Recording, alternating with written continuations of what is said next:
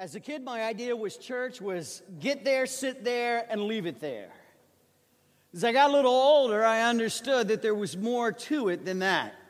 That worship of a sovereign God demands a response from my heart and from my life, both inside of church and outside of church. A life of faith was not something I was to come and plug into between, at our church back home, 10 and 12 o'clock, or actually a lot of times our church went to 1 in the afternoon, and unplug when we left. I come to understand that faith, being a Christian, is to be lived out 24/7. And that my faith carries with it a moral responsibility to be a light to this world and to be salt in this world.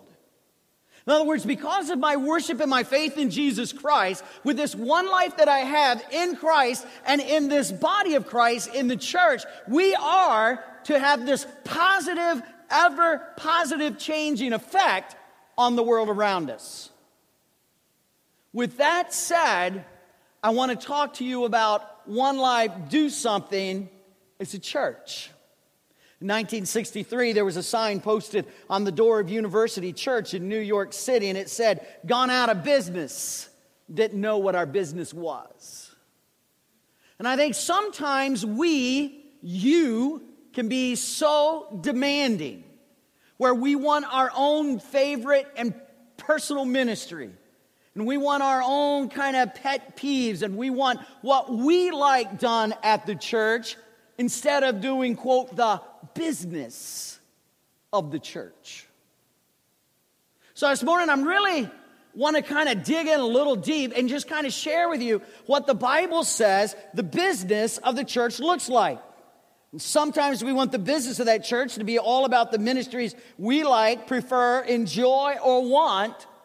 But I want us to look at three very broad categories, types of ministries. Let's take our Bibles and journey through the scriptures and see what the ministries of the church, the business of the church is to look like with this one life. So take your Bibles and turn to the book of Isaiah chapter 58. This is not the definitive example in this category. It's simply a representative example of this category. And when you come to Isaiah 58, you come to the first of three ministries that I want to look at this morning, and that's the ministry of justice. That's the ministry of justice. Justice ministries address evils and injustices that exist in society or in the world, where the acts that are perpetrated, where the wrongs that are done, where the evil that is committed are to such a degree that it demands a response from the church, the people of God. Those are called justice ministries. In Isaiah 58, the people of God are clearly in focus. Look at verses 1, 2, 3, and 4. It says, "Shout it aloud. Don't hold back. Raise your voice like a trumpet. Declare to my people their rebellion, and to the house of Jacob their sin."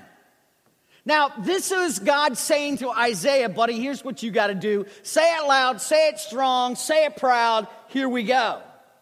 And when you read verses 2, 3, and 4, you're going, dude, they're doing everything right on the outside. Look at what it says. "For day after day they seek me out." What's wrong with that? "They seem eager to know my ways." What's wrong with that? "As if they were a nation that does what is right and has not forsaken the commands of God." There's a little hint of hypocrisy in that phrase. As a nation, they were a nation that does what is right. "They ask me for just decisions, justice, and seem eager for God to come near them." You would say, praise God, we want a church like that. We want to be the people of God then. Why have we fasted? This is a fasting people.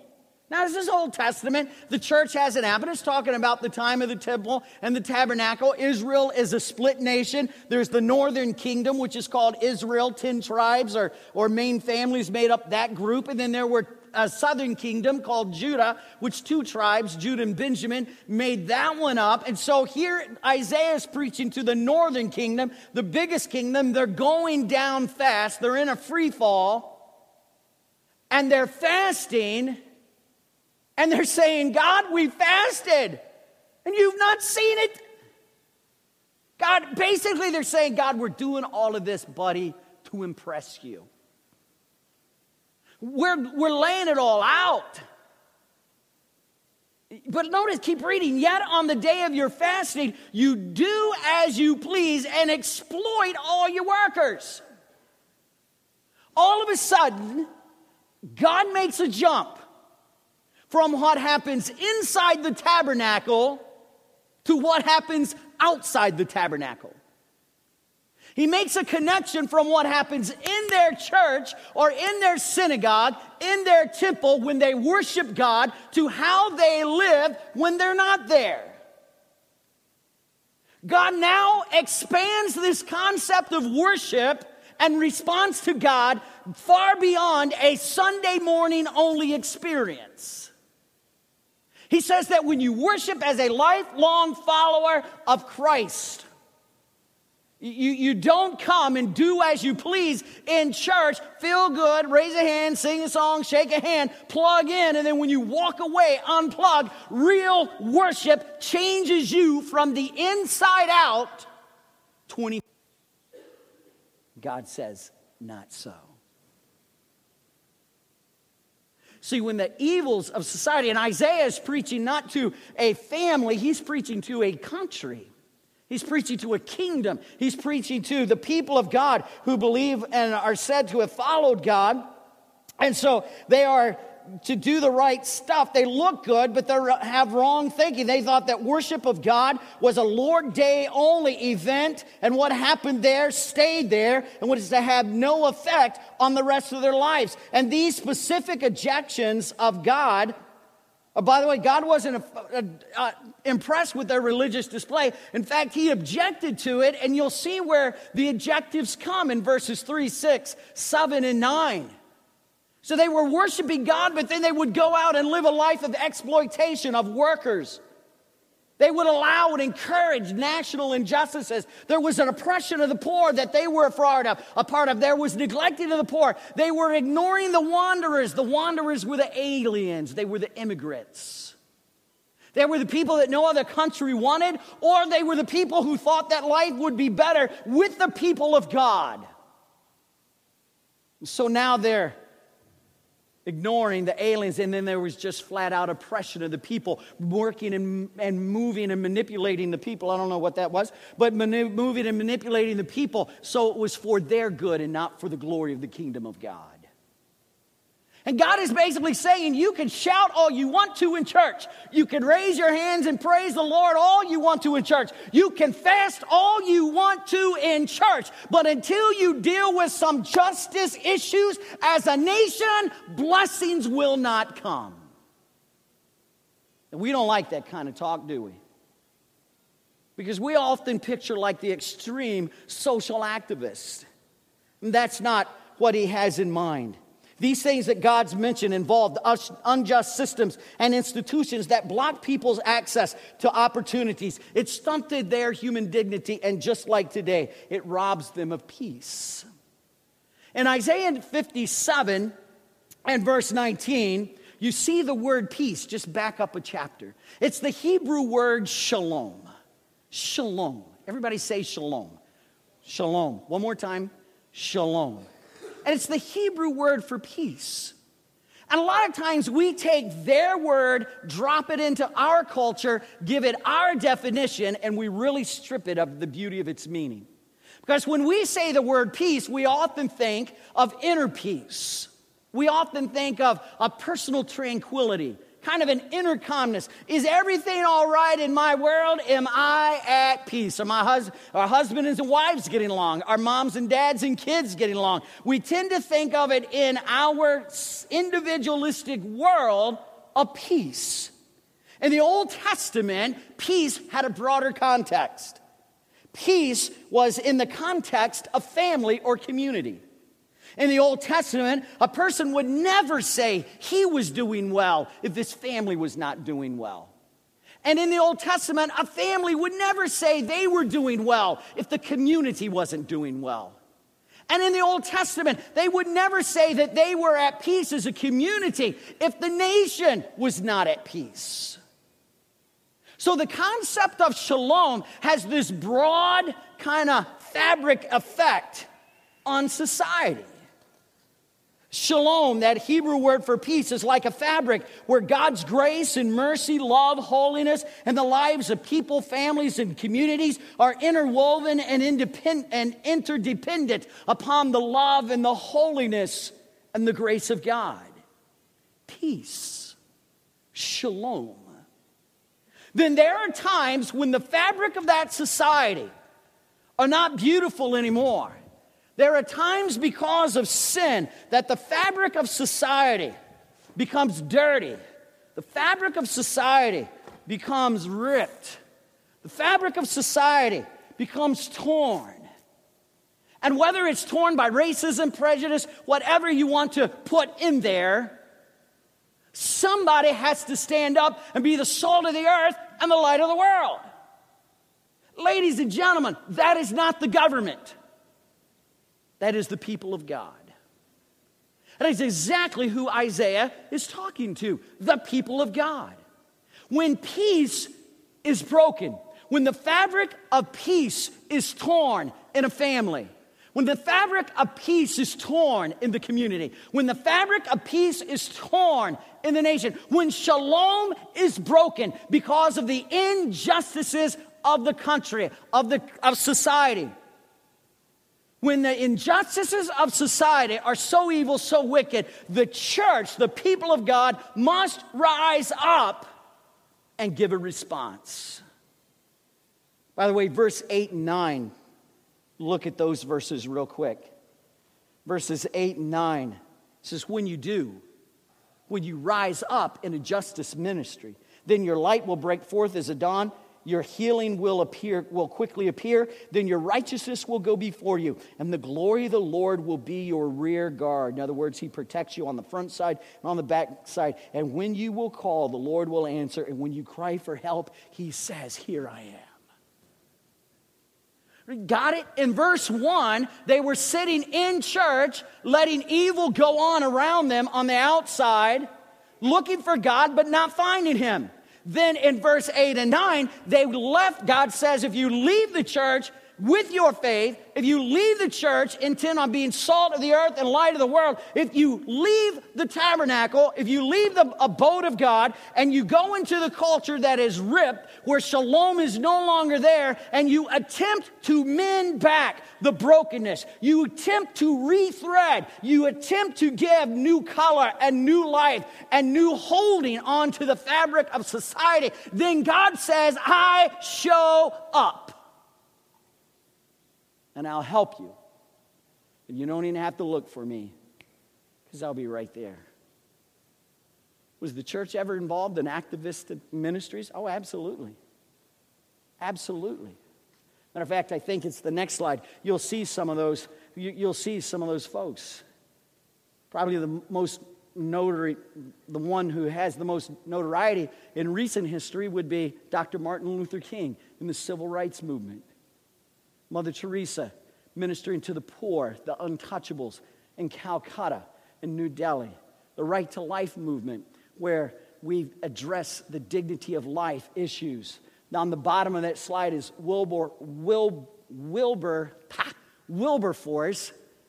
who over in England was really the one who started the whole end of slavery issue, not just simply in America, but in South America and all across the world. When the fabric of society is torn, when the peace, when the shalom is no longer in the family, in the community, in the nation, then the people of God must address the injustices that go on in the nation. Now, we don't like that talk, do we? We don't like it at all. Because that means we've got to get out of our bubble, out of our box. It means we got to get out of church. And we have to take our faith and let it shine.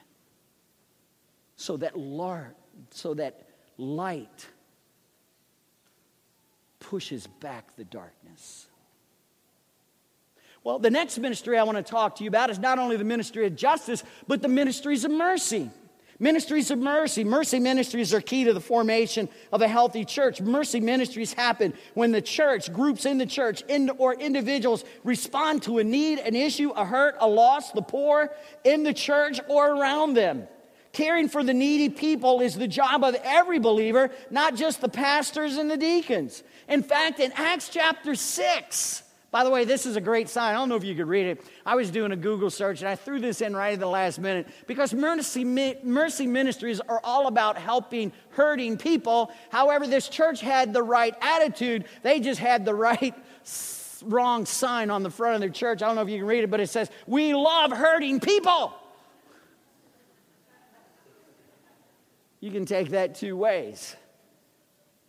Mercy ministries are about helping the hurting, the broken, those who have been marred and hurt by sin. In Acts chapter 6, the apostles, the early church pastors, in Acts chapter 6, we're about 550 years now from Isaiah 58. Jesus has come and he's died on the cross. And now the church has been inaugurated because of Pentecost. And so now there's only 12 preachers and the church is just exploding and they're doing all kinds of ministries. And one ministry was suffering. There was this poor group and one certain of the group was complaining that the other group was getting preferential treatment. And the apostles were literally pulling their hair out.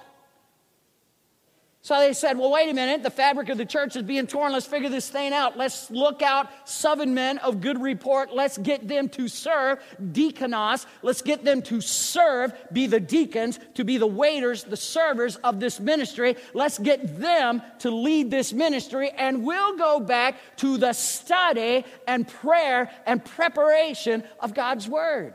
It was a beautiful thing. When they did that and those 7 took over from the preachers, immediately, man, the fussing stopped and the church exploded again. Not in fighting or disruption, it exploded in numerical growth and with the number of souls being saved. The real key to mercy ministries is that they're motivated and best directed by lay volunteers, not by pastoral staff. It's not like we invoke and say, you got to do this mercy ministry. Mercy ministries happen best when the mercy is a wellspring and an overflow of your heart because of the mercy you receive from Jesus Christ and the love you have for others, and you just feel compelled that you have to do something about it to address the need in the group, the individual, the family, or whatever. The real key to mercy ministries is that they're motivated and best directed by lay volunteers. When a group of people begin to learn about a need, someone struggling financially, somebody in a jam, and they're willing to commit significant time and emotional energy to it, and faith to minister to that circumstance, I'm telling you, you don't need a theology degree to do that. You just need a heart that says, you just need eyes that look around and a heart that says, hey, I can do that. We can do that. We can meet that need. Jesus said in Luke chapter 4, verses 18 and 19, he said, the Spirit of the Lord is on me. This is what Jesus said. Because he has anointed me to preach the good news to the poor. Not just preach the good news, but to the poor. To the people who were cut off from society, the people who did not get to sit at the gate, the people who were not invited to the nice parties or the eloquent banquets. These were the people who had no upward mobility in society. Jesus said, I have come to preach the good news to the poor. In other words, grace is just as much for the poor man as it is the rich man. And we all say amen to that, don't we? Because he's anointed me to preach the good news to the poor. He has sent me to proclaim freedom for the prisoners and recovery of sight for the blind and to release the oppressed. In other words, he has put all of this under the context of preaching, of ministry, to proclaim the year of the Lord's favor. The real key to mercy ministries is that they're motivated just by you. And I'm telling you, when they are motivated by you, you do incredible things. When we try to make it a formalized ministry, it gets a little bogged down. We've had groups, small life groups, go and paint other people's homes. They don't even come to church here. We just found a need, they found a need, and went and painted. We have life groups who put a roof on somebody else's home. They didn't pay for it. Their group took care of that. I'm telling you, there are mercy ministries that go on around here all the time. And you're going to see a list of mercy ministries, and it doesn't even hit them all, but there's Hope Ministries, Christ Net, Orchard Children's Parties, the Christmas Party, the whole Heroes and Princesses Party, the Detroit Rescue Mission, the Deacons Benevolent Fund, the Appalachian Trips, Lori's Summer Lunch Program. And I mean, I could just go on, and I could just go on, and I could just go on. Big things is putting a roof on somebody, or a group just getting together and providing dinner because somebody's had a baby, or they got out of the hospital, or just because it's tight in their home and you recognize the need and God just put it on your heart and you responded to that movement of God. I'm telling you, people, I could go into all kinds of wonderful spiritual blessings that go along with being a part of a mercy ministry. I can. But I don't have time. I'm just simply saying, when you move on behalf of others, man, all of a sudden God goes, yes, you got it. I was so excited Friday night. I coach a little under-8 soccer team.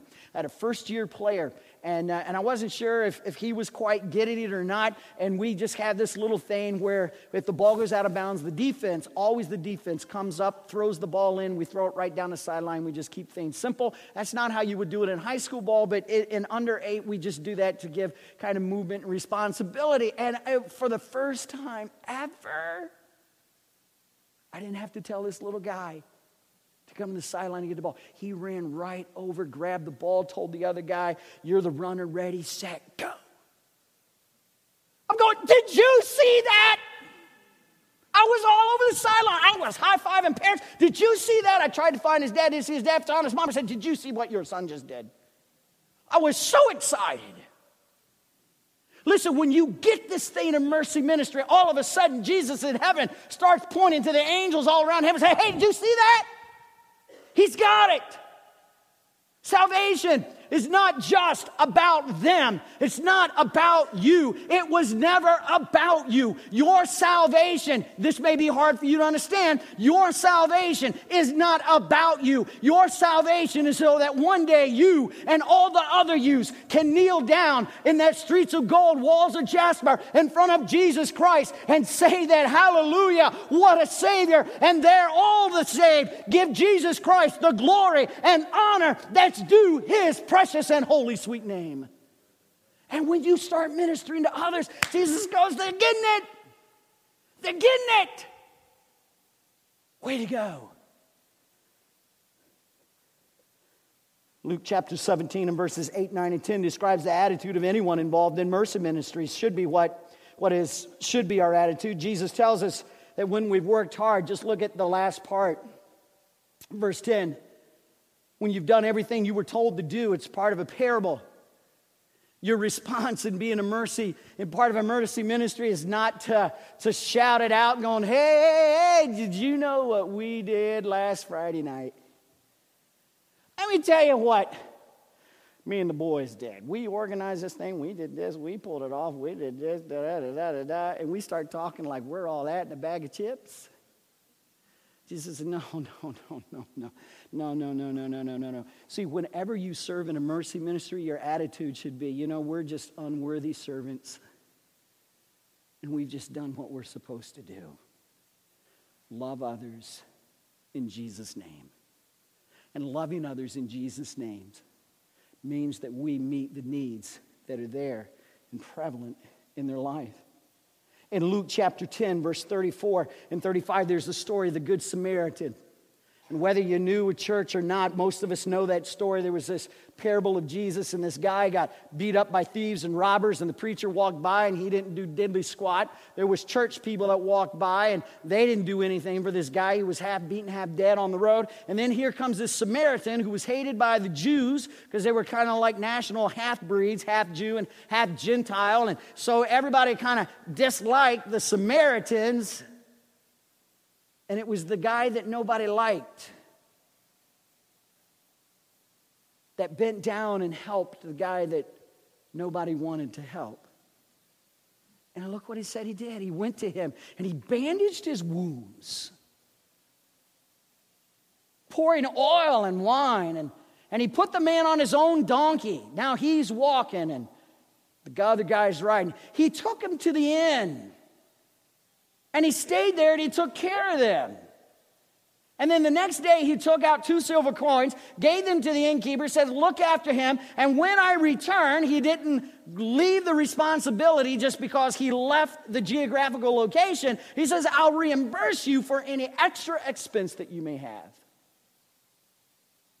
If you consider the medical costs, the transportation issues, the logistical issues, and this is an impressive display of mercy.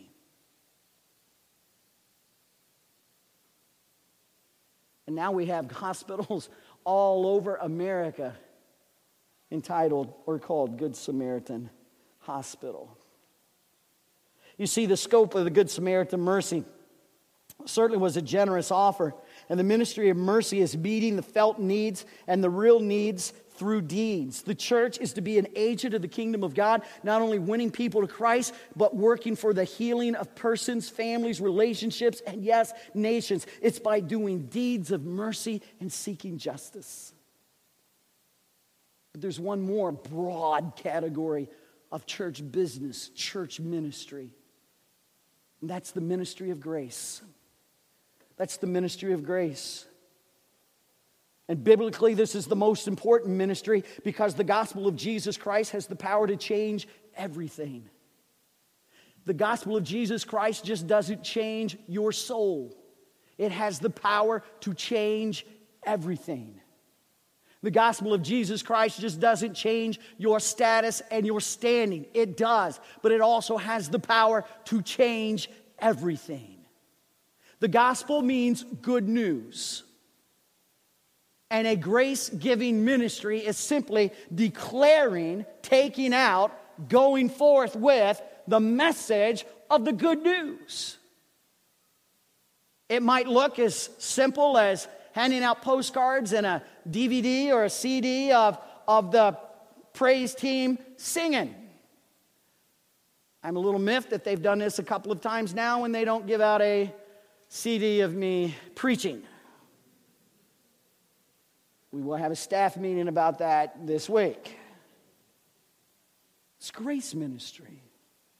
It's getting the message out. Because the greatest need that a human being has, I don't care what his age, I don't care what his status in life, I don't care his social economic standing, the greatest need a person has in his life that will affect every other area in his life is Jesus Christ.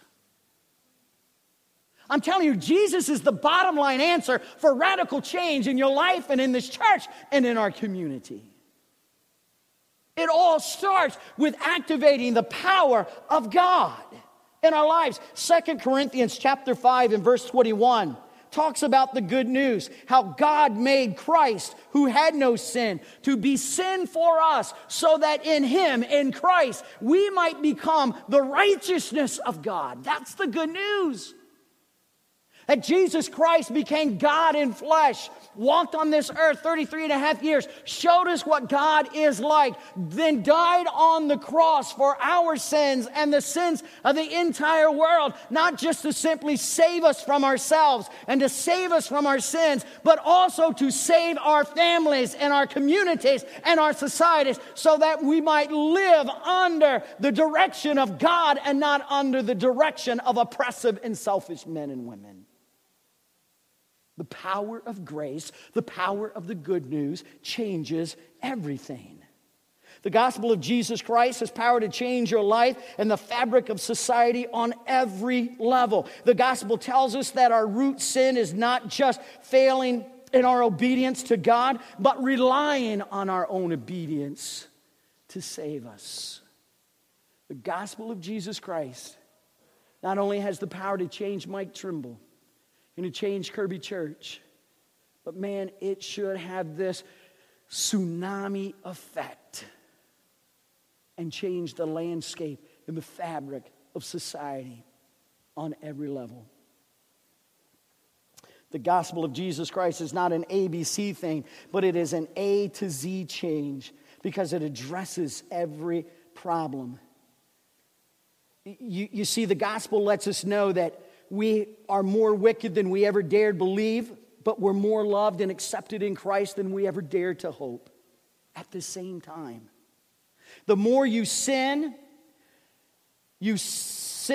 more, and you're certain that the more you sin and the more you see your sin, the more you and I ought to become certain that we're saved by God's grace and God's grace alone.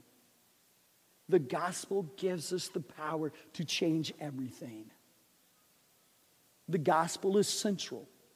The gospel is the starting point to repair the torn fabric of society. In fact, to weave a new society. I've seen one amazing situation where the ministries of justice, mercy, and grace all came together. 3 years ago, I had the real unique privilege to go to the country of India and to preach there in many different places and many different circumstances. By far, I had two experiences that stood out in my mind that just blows everything else away. One is when they dressed me up like a cult leader, and I don't mean that in a bad way, but they gave me an Indian, thing, and I had the wrap that went around. I had the guy who followed me with the umbrella because it was real hot out there where we were, and we went to a leper colony. If you've been here any length of time, I tell this story frequently because it had such a tremendous impact on me. The lepers in India are oppressed by the injustices of the caste system, C-A-S-T-E. They have no upward mobility because they're locked into the caste. They are not to marry outside of their caste, and the prejudice of that society mean there's certain things they can and they cannot do. And then when you are a leper on top of that, you are ostracized and you are nothing more than a beggar. Missionaries went in, built this wonderful community for the lepers. They built them homes. Not only did they build them homes, but they taught them a trade. They tried to rebuild the fabric of that torn society by the evils of prejudice. They went back and they didn't start on the political side of it. They started on the spiritual side of it, and they worked it from the soul out.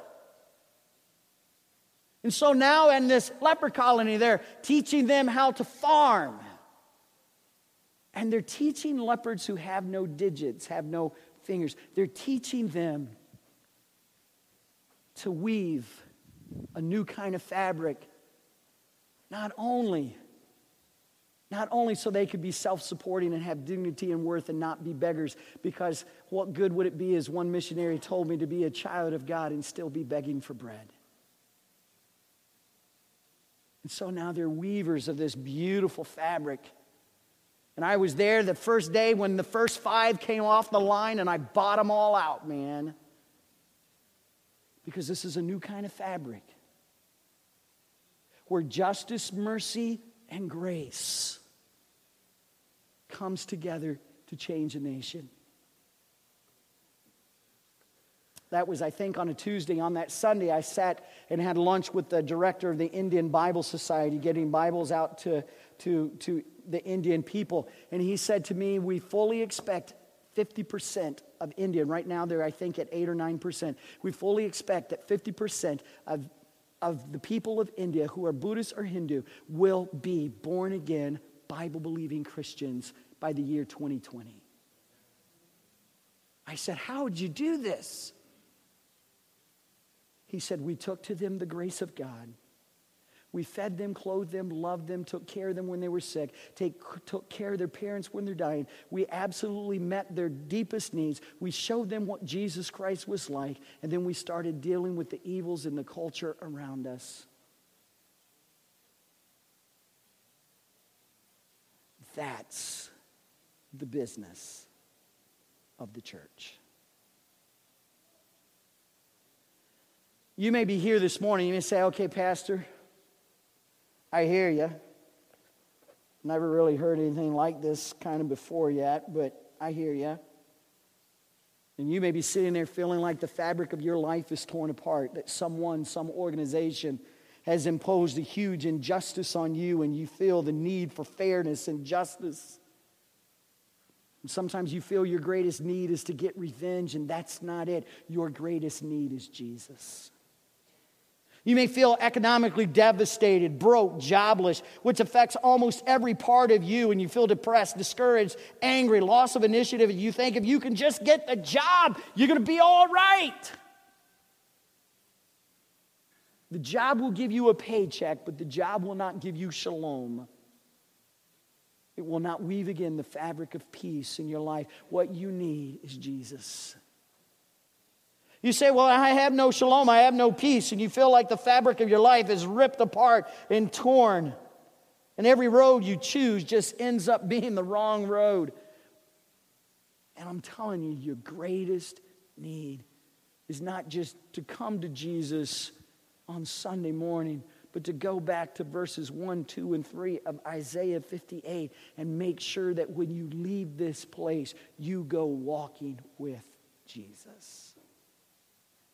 Would you bow your heads and would you close your eyes? Father, you call us to be the light of the world and the salt of the earth, and we take that to be a very self-centered thing. We make church and we make faith all about us.